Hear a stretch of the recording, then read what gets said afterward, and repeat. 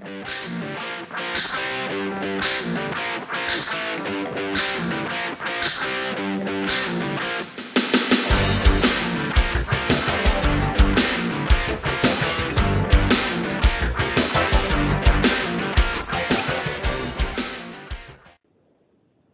friends, and welcome to another edition of Dan and Benny in the Ring. I'm Dan Sebastiano, joined, as always, by the BS Express himself, Benny Scala. Benny, how you doing, buddy? Dan, it's a great night. I am young, tall, handsome, and wealthy, and I'm on the air. Well, shit, I'm on the air anyway. I was about to say, nothing in that sentence was true. I'm on the air. Benny, we say it all the time about how we love the good conversations and the good stories, and I know we're going to get some good ones tonight, and we should have some interesting. I know you and I were talking before we went to record about the questions we have, so it should be a good one. Why don't you tell everybody who's joining us tonight? Okay, we have a former wrestler and a wrestling trainer par extraordinaire, par excellence, Mr. Mike Hollow. Mike, welcome to Dan and Benny in the Ring. Hey, guys, great to be here, and thank you for having me on, and it should be a good time for all of us.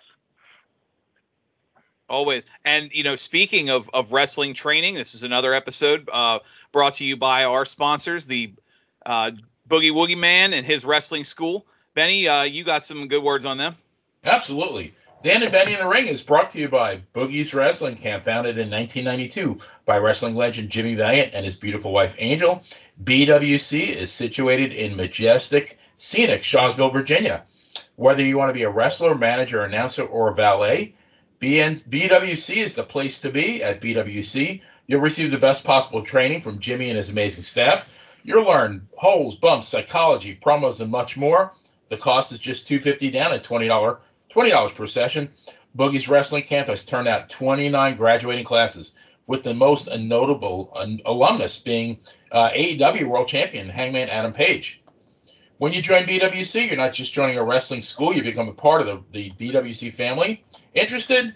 Visit jimmyvaliant.weebly.com for more information on Boogie's Wrestling Camp. BWC, the Ring of Dreams, where the dream becomes reality. And tell them Dan and Benny sent you. And can't go wrong with that. Mike, I appreciate you being here. You have a lot of experience, and Benny said it in the introduction, with wrestling camps and training, but we have to get started with the beginning. Benny and I ask it almost every week, and it's a different answer. You grew up in the New England area. Now, that was the WWWF. There was a lot of good independent promotions everywhere from Boston and further north. What age, when did the bug get you? When did you look at professional wrestling and say, that's what I'm going to do? It's funny. It's a great question, and I remember it ever so vividly. A young kid, 5, 6 years old, Saturday morning, watching TV, and first time seeing professional wrestling, Channel 56, and, just watching that hour of wrestling and basically saying to myself, I want to do that. And it's something that I just held, close to me, with where, as I was getting older, there was always a keen interest in. So for me, it was just, that young kid, 5 years old, watching TV on a Saturday morning, and just with where I was hooked, and all the way through my early teen years to high school, college, and then having an opportunity to work for WWF on the ring crew and spend a period of time doing that, traveling around the different parts of the country, and really being able to see the different parts of the business, as I hadn't seen it before. And then after my 2-year stint with them, Killer Kowalski's pro wrestling school was located in Malden, Massachusetts, and I grew up in Saugus, which was the next town over. So in that July of 1992, I decided to go to 170 Pleasant Street, Malden, Mass, to stick my head in the door, and the rest is history. So, Mike, just to backtrack a second, when you say Saturday morning, are you talking about All-Star Wrestling with Joe McHugh? Or is that a little bit before you? Okay. No, that's it. You're spot on. And it just, I was hooked. So were you a babyface guy? Were you a heel guy? Were you a Bruno guy? Who were your favorites? I like Bruno, Pedro Morales. Obviously Walter, Putski, Superstar Billy Graham. There was a whole slew of them. I was just, the whole thing just really, with where I was just gravitating towards it, and it's just something that stuck with me and said, something I just didn't let go of as a young kid all the way to my, early elder years. When did you go to your first show? Just out of curiosity. My first show. So As I a started fan. with Walter. I was a fan. I Yes. was going to the old garden every month. So I would probably say around 12, 13 years old religiously. I'd go to the garden every month with a family friend and watch the matches, and that was just exciting. Big difference now between the fans you're watching now and the fans watching then. You look at the crowds back then, and one of my favorite promotions is Memphis Wrestling, and I still watch the stuff from the early 80s, and the reaction of the people in that TV studio, they're 100% emotionally invested. And, going back, like watching crowds at the Philly Spectrum or the Boston Garden or MSG, same thing. You had that huge emotional reaction from the fans, which I think is something that unfortunately is missing today. Yeah. You bring up a great point. The energy level and the buy-in and the frenzy of the fans back then. I mean, the roof was coming off the garden because it was just so loud. And I think fans today have a more reserved approach. I mean, it gets loud, but it was definitely deafening back then, with where they were really in tune and connected with what was happening, with their heroes. I think you said a key word there, heroes, because I think, my hero is Bruno. And when I bought a ticket, I went to go see Bruno. Of course, I enjoyed the other matches and everything, but I think nowadays people don't buy a ticket to see a particular wrestler. They buy a ticket just for the experience.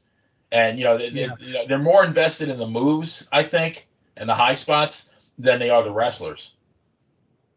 Yeah. To your point, the fans back then, and even for me from that perspective, and when I was a fan, the Brunos, the Walters, the Superstar Billy Grahams, the Adrian Adonis, the Don Moroccos, they really resonated with us, with where they were able to really, or we were able to really connect with them. And today it's just a fan experience of being able to say that, fans went. So it's totally two different things from my standpoint, how I look at it. Absolutely. Benny, how many times have we heard stories on the show about, the heels come out, especially, we've told stories with, the NWA or Memphis, and Jerry Lawler starts getting a beating, or heaven forbid somebody puts their hands on, say somebody like one of the Magnum TA or one of the Rock and Roll Express, and fans would jump the guardrail, or, you'd see older people in the crowd swinging canes and umbrellas. I mean, everybody from Freddie Blassie to Jim Cornette has stories of some fan throwing or hitting them with something. And yeah, I mean, you do still get the occasional goober that jumps the guardrail, but it's often an attention thing, an internet thing, and not because they're going after a heat magnet and they broke them up here. Mm. But I want to go back. Oh, I'm sorry. Go ahead. No, and I think, you bring up a good point with where, in the 70s, 80s, early 90s, I think the wrestlers, during those eras were really able to connect from a raw emotion standpoint, and with where they had the ability with their in-ring work, their character, just to create a frenzy type of mindset, with the audience. And today, as you alluded to, it's more of a move set opposed to, that emotional investment with where, with what we're so, really looking for from the guys and girls that are working today. Absolutely. I want to go back. You were talking about in the answer, getting into wrestling, that you were the next town over from Kowalski's wrestling school. I was wondering, Benny and I had talked about this before the show. When you got into training and working with Kowalski, you initially wrestled under the IWF, the International Wrestling Federation. Correct. And I was wondering because Benny actually noted your second match was against the man who would become Perry Saturn, a very good career through WCW and ECW in his life. But I was wondering if you had if you could tell us a little bit about your experience in the IWF and any of the subsequent indies that came from that.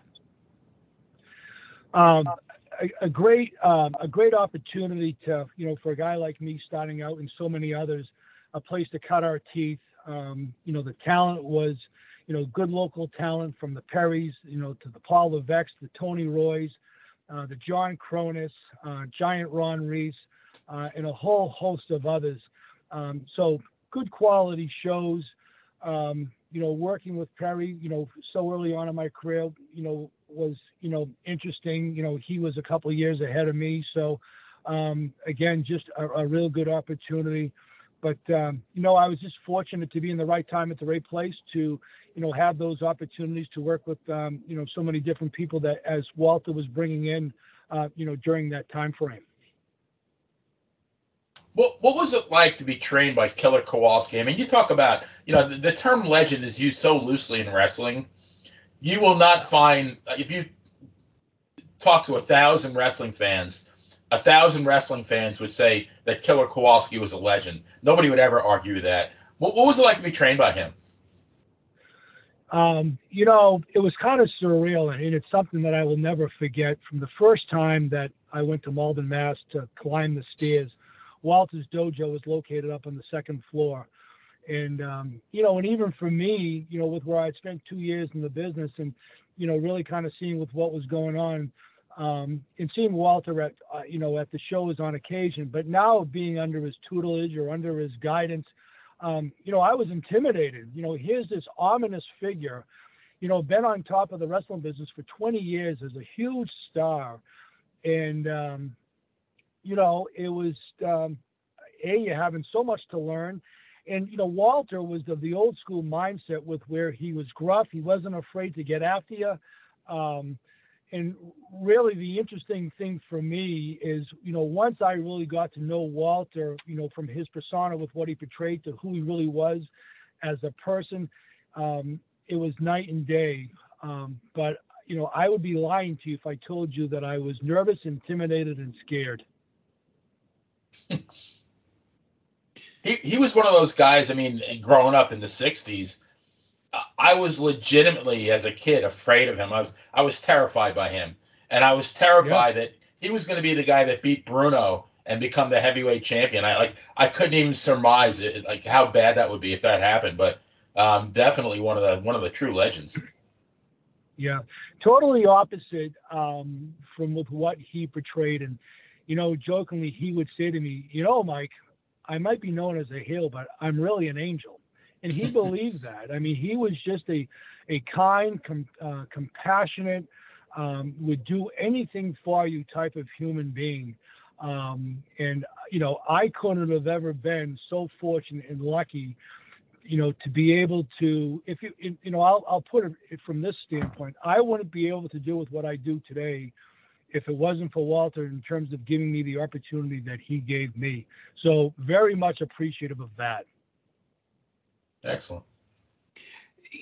Have you, when you talk about the way he did with the status and all, I'm curious, is there anything he did in your time there or that you've seen through the years, as far, we're going to cycle back to his training, but is there anything that he did that just worked or was different that you can see, you can watch people as they came out of his classes and go, that's a Kowalski guy? Yeah. One of the things that Walter would always stress upon to all of us, whether you ended up becoming a big star or a local star working in independent shows, he would always say to all of us, become noticed, make people want to watch you. And he couldn't stress that enough with where, make it with where all eyes are paying attention to you with what you're doing, in that ring when it's your opportunity, to do with what you do. He was a huge proponent or advocate of that. Mike, you did have a run in the then World Wrestling Federation. Tell us about that and any good stories you have. I saw a match between you and Steve Blackman, who was one of my favorites back in that era. So tell us about that experience. No, it was so I got to meet Steve Blackman. I was invited to a couple of the dojo camps that they were running in Connecticut when the office was affiliated with a local promotion back here. So he was on some shows, and then I had the opportunity to work with him at a television taping, and he was great. Great to work with. He was just like one of us, and he was very giving to me with where he gave me some opportunities in during the match with where he didn't have to. Took very good care of me, and so just an overall great experience to say the least. Were you doing a lot of? Go ahead, Benny. Oh, were you doing a lot of road travel with the WWF? I had the opportunity to do some of their camp shows that they were doing during the summertime. I worked some house shows for them at different times. Also being able to, be invited to some of the, the dojo camps, that they were running with where, Adam, Copeland was, Val Venus, Matt Bloom, Draws. So I was really in the mix of it, doing some different things, working with a bunch of different people. So again, those opportunities really helped me in my formative years of, knowing with what the office was looking for when I was going back to Kowalski's, trying to, teach some of the newer things that WWE or WWF was looking for, as I was trying to take Walter's school and working with him to the next level. Absolutely. Speaking of matches, Benny, again, the numbers guy, he went through the records and found that you had several matches with Knuckles Nelson. He was a guest on the show. I know he listens. He's probably listening now. I was curious, one, if you remember any of that run. That was Brendan Higgins. One, if you remember any of those. And two, since he's listening, if you have anything you'd like to shout out to him. Well, my jaw still hurts for as stiff as he was in the ring. No, I'm just kidding. They call him Knuckles for nothing, right? Yeah, right. I mean, I got a couple of loose teeth because of Knuckles, but with that all being said, no, he was always great to work with. When I had the opportunity to work with Tony Rumble's crew, him and Eric Frazier, good chemistry back and forth. One of the better local indie guys. In the New England area, back in the early 90s when we had an opportunity to cross paths. And, the great thing about the wrestling business now, being able to reconnect with him. And I just, a little bit side story, just having him come to talk to the students about the do's and don'ts of the business and how, again, great guy, great to work with. And I'm, grateful that we were able to reconnect again.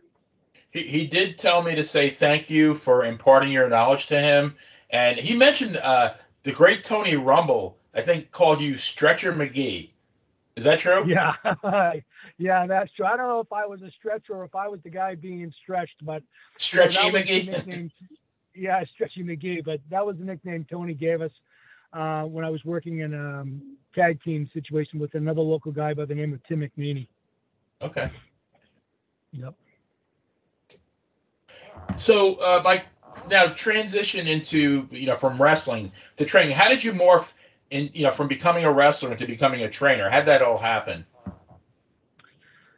Well, I realized that I wasn't getting with where I wanted to be aspiration-wise with WWE or WWF. And I always had a keen interest of teaching and Walter really giving me an opportunity to, as he was getting older in age, to really start helping him and him letting me impart some of the things that I was taking away from the training camps that I was doing, different people that I had become friends with in the business, with where we were really trying to grow Walter's School to be just synonymous with pro wrestling training. And it's just something that I really gravitated towards, fell in love. I selfishly really enjoy seeing a student come in, male or female, and looking at that journey from, from the beginning to the middle and to with where they end up, both in and out of the ring. And, there's nothing more exciting to see the growth of people, both inside and outside of the ring.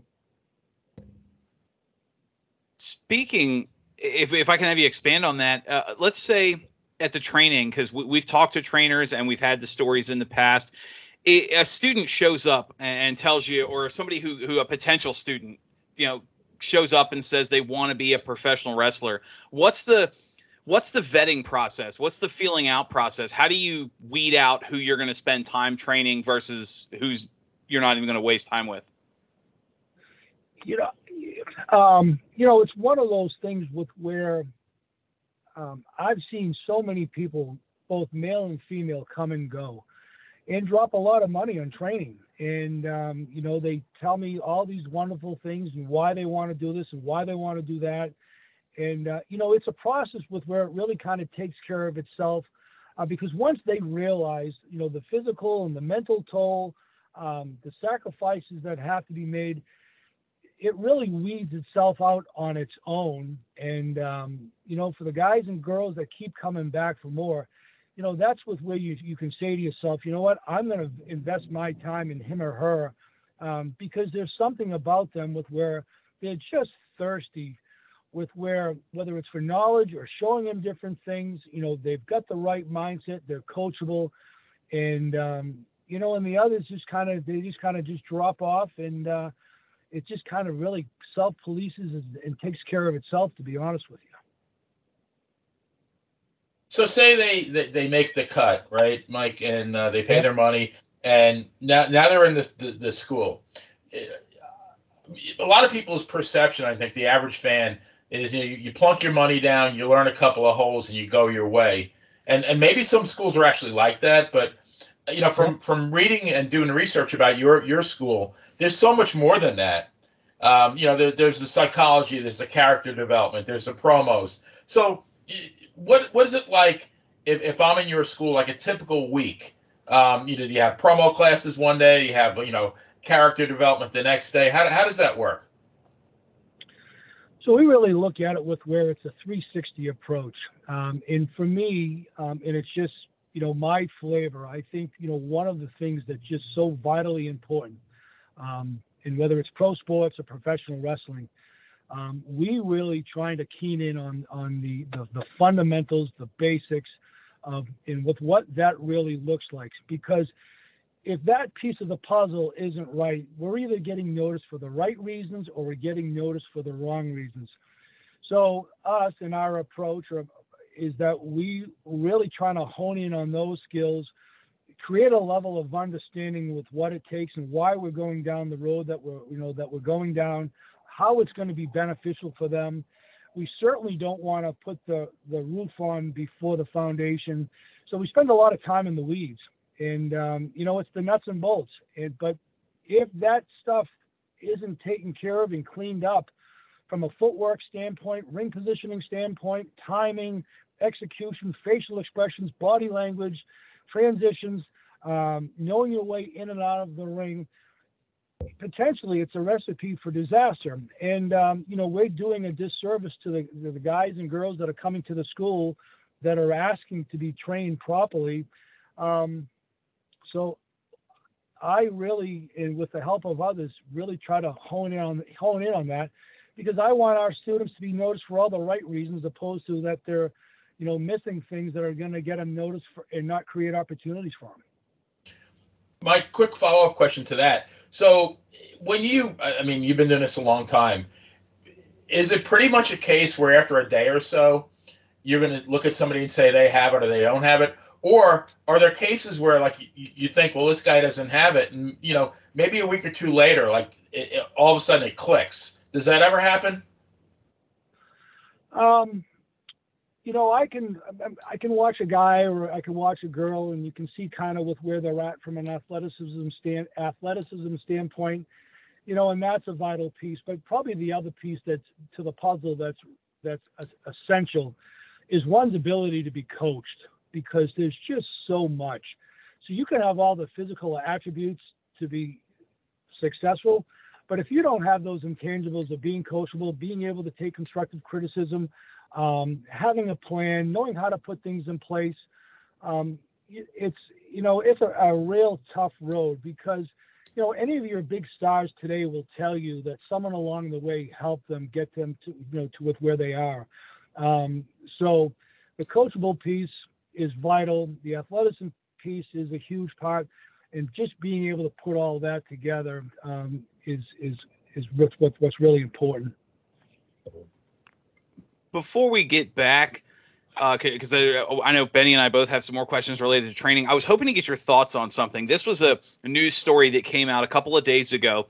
The WWE announced what they call NIL, which is the Next in Line program, and it's basically a training / scouting program where they're going to find athletes, football players, maybe mixed martial artists, basketball players, some people outside the world of wrestling that they see as marketable wrestlers, and then throw as much money at them as needed to get them to train in wrestling.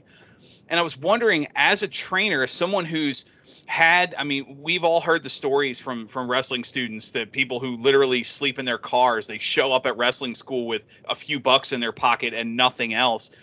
There's a certain love and emotion required to want to be a professional wrestler versus somebody who decides to try wrestling because a company throws enough money at them. I was wondering if you have any thoughts as a trainer on what it would take to train somebody who's, one, in it for the money, and two, you're training more to we're training this person to put them on television and make them a star, versus I'm training this person to be a good wrestler. Yeah. I understand why WWE is doing it. They're looking to, feed their program and find, the next male or the next female superstar. But you brought up, the point earlier with where, so much for me, it's the passion piece, the willing to sacrifice. And, I'm not knocking, that opportunity that's being presented to, that program. But I just think there's something to be said about the guys and girls that have really grinded and cut their teeth and really understand, the sacrifices, because there's just so much that has to be sacrificed to get to that level. And, but it's the business part of it, and it's changing, and WWE is looking for ways to feed their program like a professional sports program from, single A, double A, triple A. So I get that piece. And hopefully they'll be able to, weed some of those people that don't have those things that they're looking for through their interactions and their, from the conversations and, what they're willing to put into it. So hopefully they have some checks and balances on the back end as well. Mike, you've trained a veritable who's who of professional wrestlers. Now, I have listed here China, Kofi Kingston, and Prince Albert, to name a few. And you actually have a legacy now because Matt Bloom is one of the head trainers at WWE. Tell us about some of these guys and how they were to train. So So Matt and I were in the same class together at Kowalski. So I really hadn't taken over the reins yet. There were the likes of in China as well. We were just transitioning with where I was starting to teach, and she was there. But the likes of, Kofi, Ivar, Biff Busick, Tommaso Ciampa, and a slew of others, just a great training class. And for Kofi, for example, he was an interesting guy and a great person with where, he graduated college from Boston College, was working for Staples, and at the time I was running the Chaotic Training Center in North Andover, Mass, and he showed up and he was just one of those guys that was coming to class 3 to 4 days a week, didn't want to sit in a cubicle, realized that wasn't for him. And a few months in, we had the opportunity with our relationship with WWE. They came in, and he was just one of those guys that had that it factor that they were looking for, right time, right place. And, there it was 2005, and here it is 2021, and, he's still going strong. And, one of the things I'll share about Kofi is that to this day, I can still reach out to him and more than willing to give back and help me. And so hasn't forgot with where he came from. Mike, you mentioned Tommaso Ciampa, who is absolutely one of my favorite wrestlers. I look at him and I think to myself, that guy showed up at your school, and I bet he was willing to do anything it took, and he worked endlessly. And looking at him, I picture that. Hopefully, I'm right. No, you are 100% spot on, and I'll sing the same accolades as I share with Kofi and with about Ivar as well. Each one of those guys, their stories of success is so vastly different. Their willingness and perseverance and being students of the game, and the amount of times that they heard no, go find your way, being released, and to what they're doing now is just really a true testament, who they are as human beings, with where they just knew how never to give up and stayed after it. And I can't say enough about them, to be honest with you. It's awesome. Speaking of Tommaso Ciampa, is a great transition because he's one of the wrestlers you see today. Tommaso Ciampa, Walter, Hangman Page that we mentioned earlier, who are they have been success stories in the world of wrestling and what's become the world of sports entertainment. But I also don't doubt for a second that someone like a Tommaso Ciampa, Walter, Hangman Page could have made it in the days of the territories. I could see, Florida and Georgia and Memphis and wrestling the Von Erichs. I could see him being successful there.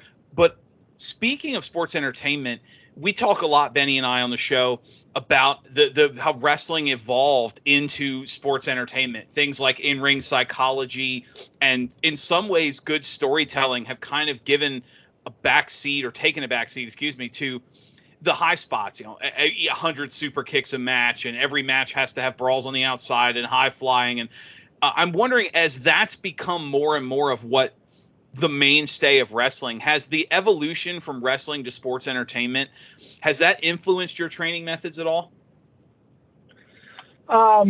It's made it with where it becomes more of a challenge, with where new students come into the school, and TV can be detrimental from a development standpoint because they think that's where they need to be, either he or she.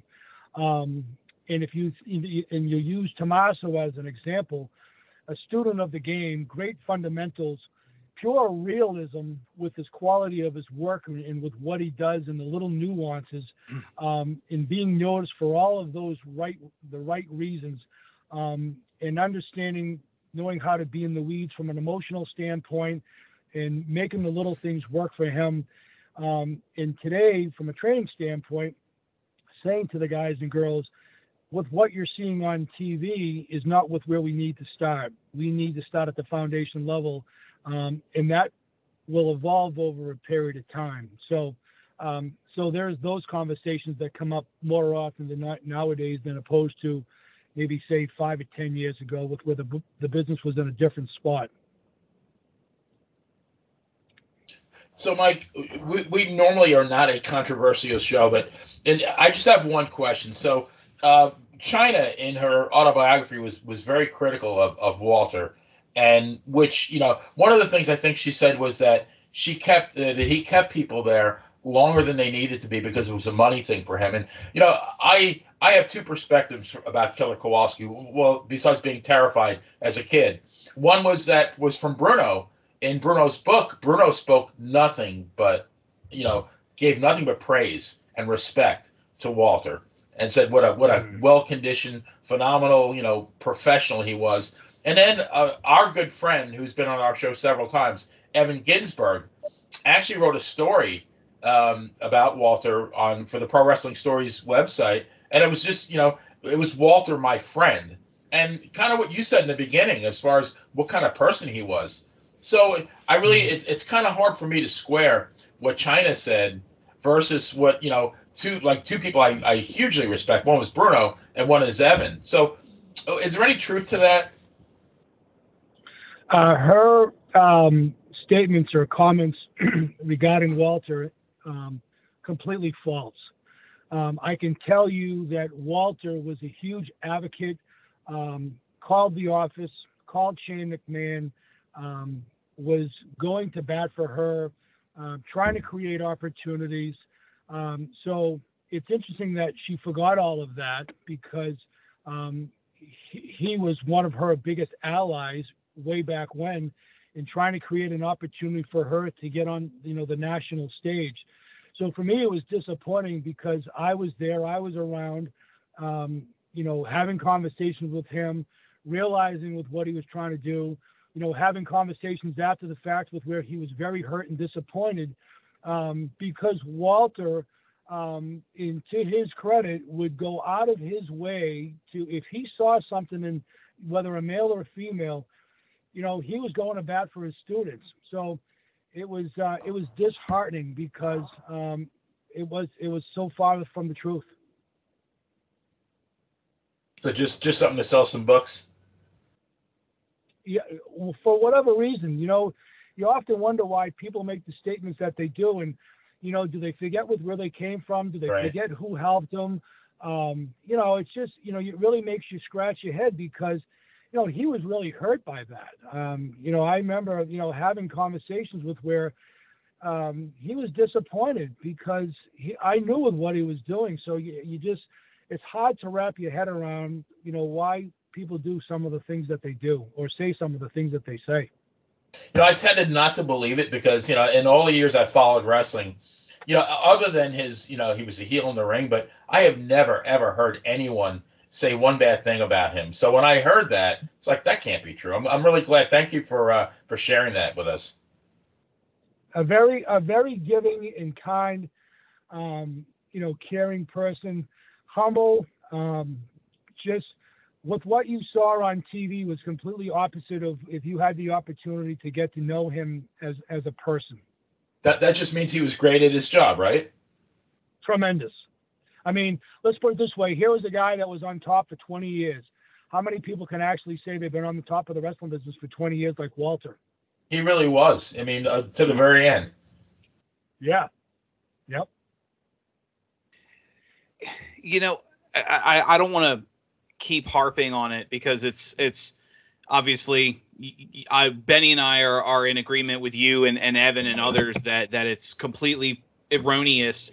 I'm curious, having you said you were in the same class and having worked with her, if you have any insight as to, other than maybe like Benny said, just wanting to tell a story nobody's heard before to sell some books, of why she would have said something like that when so many other people, including, and no offense to her, big names in the business that were bigger than she was, that could have that went through the same story, could have easily said not the case at all.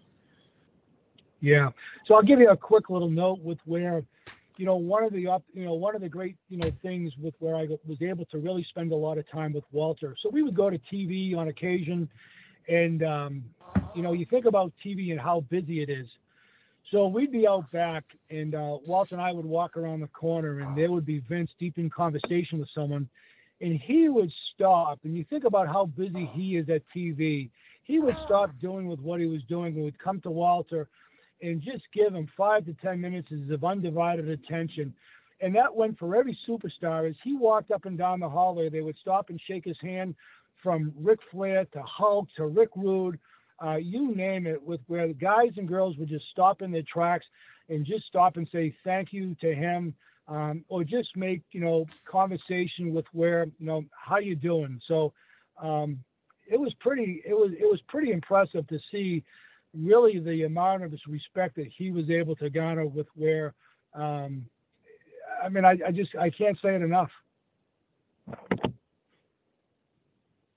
I can respect that. We talk a lot on the show about the decline of professional wrestling. We kind of touched on it earlier with the change in fan involvement and fan interest. I mean, a lot of things have changed. Benny we were talking before the show. Benny, you had an opinion on this you wanted to expand on. As far as why we think, why it's happening, the decline. Yeah, I mean, several things. The really big thing, and for me it is right now you really don't know who to cheer for. There's an inability to differentiate between a babyface and a heel. That's one.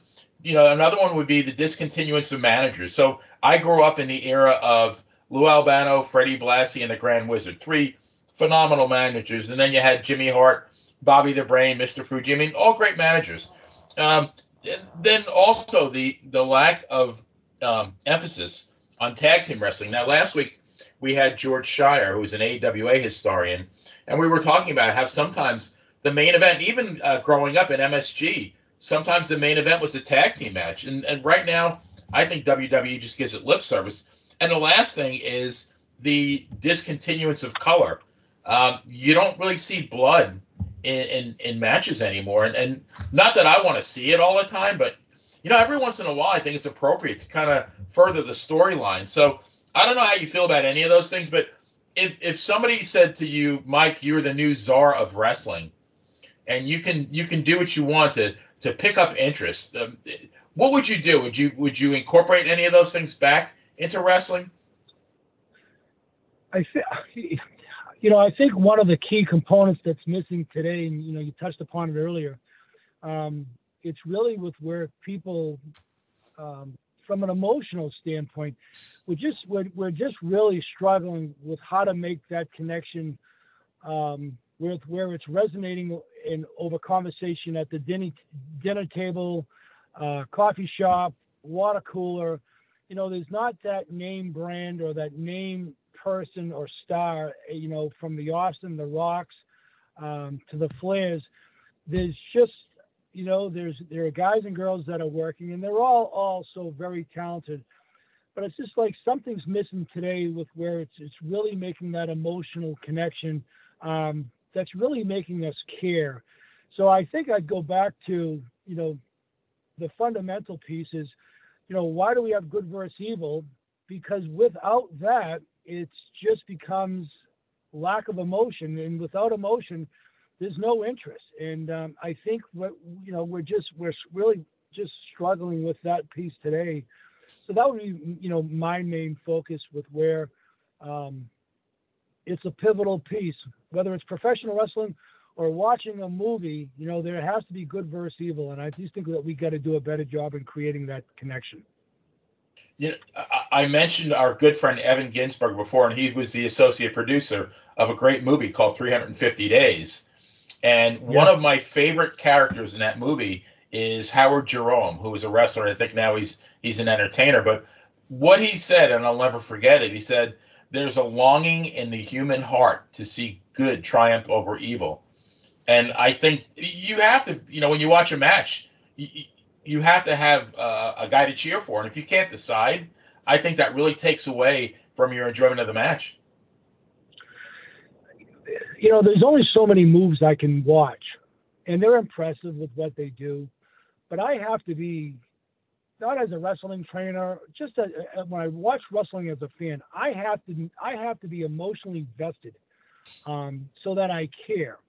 And once you're able to do that, and just not with me, but our vast audience, I think it allows us to create a connection with where people don't want to look at their phone. They don't want to get up. They don't want to have a conversation. If you can't garner that, it's a key component with where there's a vested interest. And, Pat Patterson used to say this all the time. There always has to be good versus evil. And you've got to be able to make that connection. And if you can't, it becomes a long night. I can't agree more. And I've been more critical of some of the modern product than Benny has. And I think that stems from just, I don't know, maybe I'm a little grumpier. I don't know. But The thing that gets me, you talk about good versus evil, is also the, for lack of a better term, the suspension of disbelief. I watch a wrestling match. You talk about moves, and we've mentioned some names today, that it has to look like and feel like a real fight. I've seen grudge matches, months in build grudge matches that start with a lockup and there's rest holds. No, you guys want to kill each other. Yeah. Benny has we've brought it up many times before, but you watch Lawler Dundee or some of the early days of Satan Kevin Sullivan, and the fact that there was legit, this guy is evil and we need to beat him. I need to hurt you. But now I watch the matches today, and it's the bell rings, and it's immediate jump rope, high spot, bam, bam, bam, kick, bam, and it comes off looking like a choreographed stage show. And when it stopped feeling like, and now granted, I look back to, when I was growing up in the 80s, 80s WrestleMania days, Hogan Andre was a very, WrestleMania 3 was a very choreographed match. It had to be with Andre, he was already starting to suffer the physical limitations, but it still felt like a real triumph. I watch matches now and I see guys kicking out at 2 after getting power bombed through a table and getting hit in the head with this, that, and the other. And it just doesn't feel real. It feels, I hate to use the word, but it feels fake. I'm wondering, as someone who's been on the other side, is there a way to train that out of people? Or is that something that's trained in them where they came from, that you have to just spot and make things look phony? So, for example, we're having training class tonight, and we're going through a series of things, and I've got 2 students, and they go to lock up, and I watch, and it wasn't with what I wanted, and I explained to them, there was no dogfight. There was nothing with where it was captivating, with where as I said to them, there's no reason for me to watch. And, a perfect example, I used to remember when I was sitting ringside working on the ring crew, watching the matches, I'd watch the likes of, a Rick Rude or a Bret Hart, and everything that they did down to the smallest things was just so credible and believable. And that's really the message that we, from a training standpoint today with our students, talking about getting into the weeds, those are the things that we stress with, where if you're not making it look like a dogfight, because they know it's a work, but you can really captivate someone's attention if you've got great facials, body language, how you take things, how you snatch things, what you're doing with your facials and your eyes. I mean, there's a story to be told there. So no one goes through the emotions with us. And because when you go through the motions, you're getting noticed for the wrong reason. So we really try to instill upon, if you're going to bring it, and if you're going to have an opportunity to get in that ring, there's a fundamental difference between you and the guy that's sitting in the chair. And you better have that liveliness, because if not, you're not going to get another opportunity.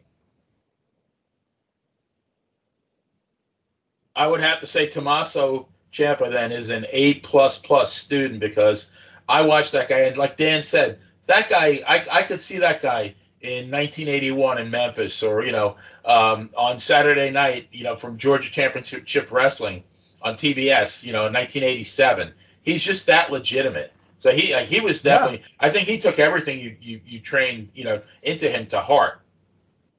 Yeah, I mean, and it just resonated. And if you watch him today, he just does all of those little things, whether he's a good guy, bad guy, and it just it's able to resonate out of the ring to the audience, with where he has a great ability to hold fans' interest with where they want to continue to watch. I mean, with what he's done at NXT is phenomenal from a work standpoint. And there was a time with where Johnny Ace said to him, hey, you've got to go find your way. You're not there yet. And to his credit, he didn't take his ball and go home. He traveled Europe and found, his way and how to make those nuances work for him with his in-ring work. And it's speaking volumes, today with what he's doing. because he's not a big guy, but he's compelling and he's believable, and there's a sense of realism with his work. I want to, when the Miz goes on TV, it's either time for a bathroom break or time for a sandwich. Tommaso Ciampa, like, I'm sitting there watching him. Yeah, and to your point, why you're watching him, it's because he's not jumping off the top rope. The reason why you're watching him is because there's something that was able to that gravitated to you, whether it's his body language, facial expressions, or how he takes something or how he works into something that says to you, that's legit. He's not a sports entertainer. He's a wrestler in my book. Yeah, exactly. Absolutely. Speaking of the modern product, there's a couple of talents that I tend to beat up on, and I know they come up often. I'm not trying to pick on them, but the two that always come to mind are Kenny Omega and the Young Bucks.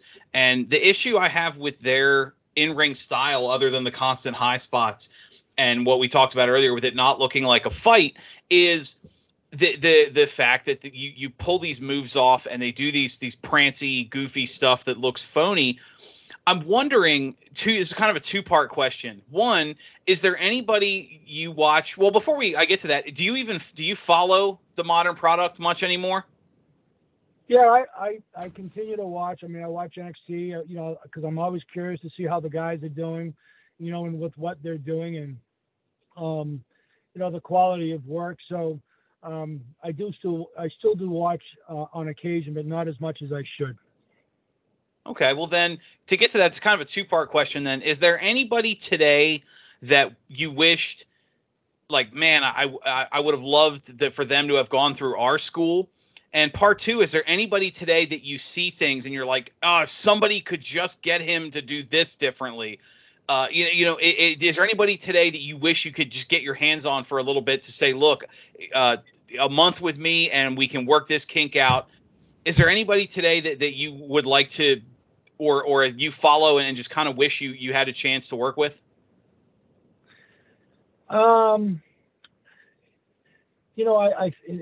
I think for me, it's, when I'm watching today, it's with what we could clean up all together. I think that, again, it's just really being able to live in the moment is probably the one thing that I would share with a lot of guys and girls is, understanding how to get mileage with one's work, with where it creates emotional value, with where people don't want to get up and go get popcorn.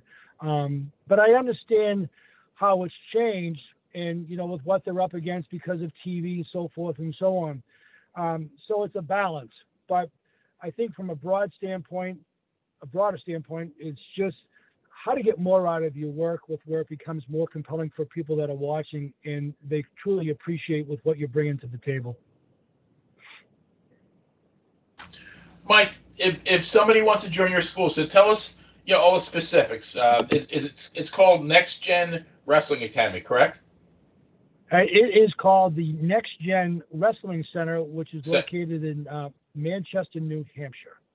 Okay. Yep. So how do we, if we want to, Dan and I want to go for a tryout, how do we do that? You can reach out to either myself or Bud Browning, who is the owner of the school. And the school, currently is just an up-and-coming school. We're probably 3 months in, and myself and another gentleman by the name of Johnny Vegas are helping Bud Browning get a school up off the ground, located in Manchester, New Hampshire. A center of pretty easy to get to, a great atmosphere from a learning standpoint, with where we're really covering the nuts and bolts. A good place to cut your teeth, to understanding, the do's and don'ts, and creating a real sense of clarity, if you want to get involved in the world of professional wrestling. Okay, well, as we wrap up here, then, two questions. The first is it specifically wrestlers? Do you work with people who want to be managers, referees, or other, or is it specifically in-ring talent? Nope. We work with referees. We've got a couple guys now that are coming in, cutting their teeth, learning the ropes with what it takes to be a referee. We also have got a couple of managers that are working with as well. It's also the other part that's exciting about the school. Bud Browning is an author, so he's very big into the character development piece. So we really try to, it's a 360 approach from the fundamentals to the in-ring work, the character development, and probably the other piece that's really important, as we've talked about, is we realize that everyone's not going to go on to become that next WWE or AEW superstar. So it's a really opportunity for us to instill self-confidence, point guys and girls in the right direction, both in the school, out of the school, that whole self-confidence piece. So we're really trying to do a lot with where we're making better people as well, and really trying to fulfill dreams. If then there are people that have the ability to get to the next level, we can say that we've honestly given them a great foundation to start on the do's and don'ts. With where there's nothing worse being in a room where the lights are off and trying to find your way. So we're really trying to instill some real clarity with one's in-ring training as well as outside of the ring as well. Great stuff. Friend of the show, our very first guest, prior to his passing, Benny was trying to book himself in a match with Dominic DeNucci, and Benny, you never quite got to that level. Nope. But I'm curious, as we talk about the future, if Benny's ever in town, any chance he can swing by for a free lesson? Hey, I would love for you guys to come by and see with what we're doing at the Next Gen Wrestling Center. I think your takeaways from and seeing with what we're doing would be mind blowing. I think it would be a great opportunity again to share our successes and with what we're trying to create. And it would really paint the picture for you and your listeners, that there's a lot of great things happening here in Manchester, New Hampshire, both in the ring and out of the ring for our prospective students and to potential future stars as well. Mike, a lot of businesses are straw huts. Yours definitely sounds like a brick house. I mean, you're everything I'm hearing is you guys are very thorough and you really attentive to the very last detail. Yeah, it's probably one of the things that I'm really proud of is that was instilled upon me early. Make sure that your students are being noticed for the right reasons, both in and out of the ring. Turn over every rock to again create stones to create opportunities for them. Always give back to the business with where I've been so fortunate to be able to do with what I do. So forever thankful for that, and just really want to make it with where we're pointing guys and girls in the right direction to be successful, not only in wrestling, but in, we talked about, in life as well. Right. Nothing but respect for that mentality. Mike, I cannot appreciate enough your time. The insight, obviously, what you guys do is incredibly important, and the legacy of the Next Gen Wrestling Center.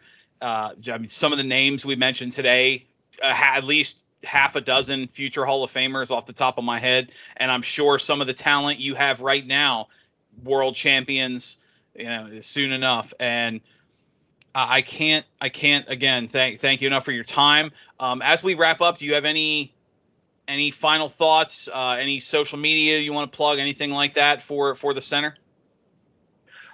Just follow the Next Gen Wrestling website is up and running, so keep your eye out for that. You can also visit hollowstables.net again for my training and how it's tied in with the Next Gen Wrestling Center. There's some great pieces from the likes of Kofi Kingston, Tommaso Ciampa, and others on the website with where they're talking about the school. Forever grateful for that. And if one has aspirations to get into this, great business where there's so many opportunities, don't be afraid to find us, reach out to us. And I would love to be able to take the next potential superstars and point them in the right direction and creating levels of success both in and out of the ring. Excellent. Again, thank you so much for your time. We'll have to try and see if we can't talk again in the future. Mike Hollow, the Next Gen Wrestling Center. Check them out. Again, thank you, Mike, for all your time. You have yourself a great evening, and we'll definitely reach out to you again. Very good. Thanks, guys. Have a great night and thoroughly appreciate it. Stay safe. All right. You too. Thank you. Take care, Mike. So what do you think, Benny? You know, looking back on my long and illustrious life, I mean, a good teacher, and I'm sure you feel the same way.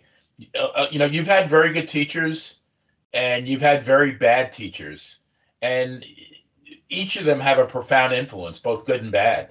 And it sounds like Next Gen, it's solid. I mean, you're going to learn everything you need to know. And like he said, even if you don't cut it as a pro wrestler, you're going to be a better person for the discipline and everything else you learn there.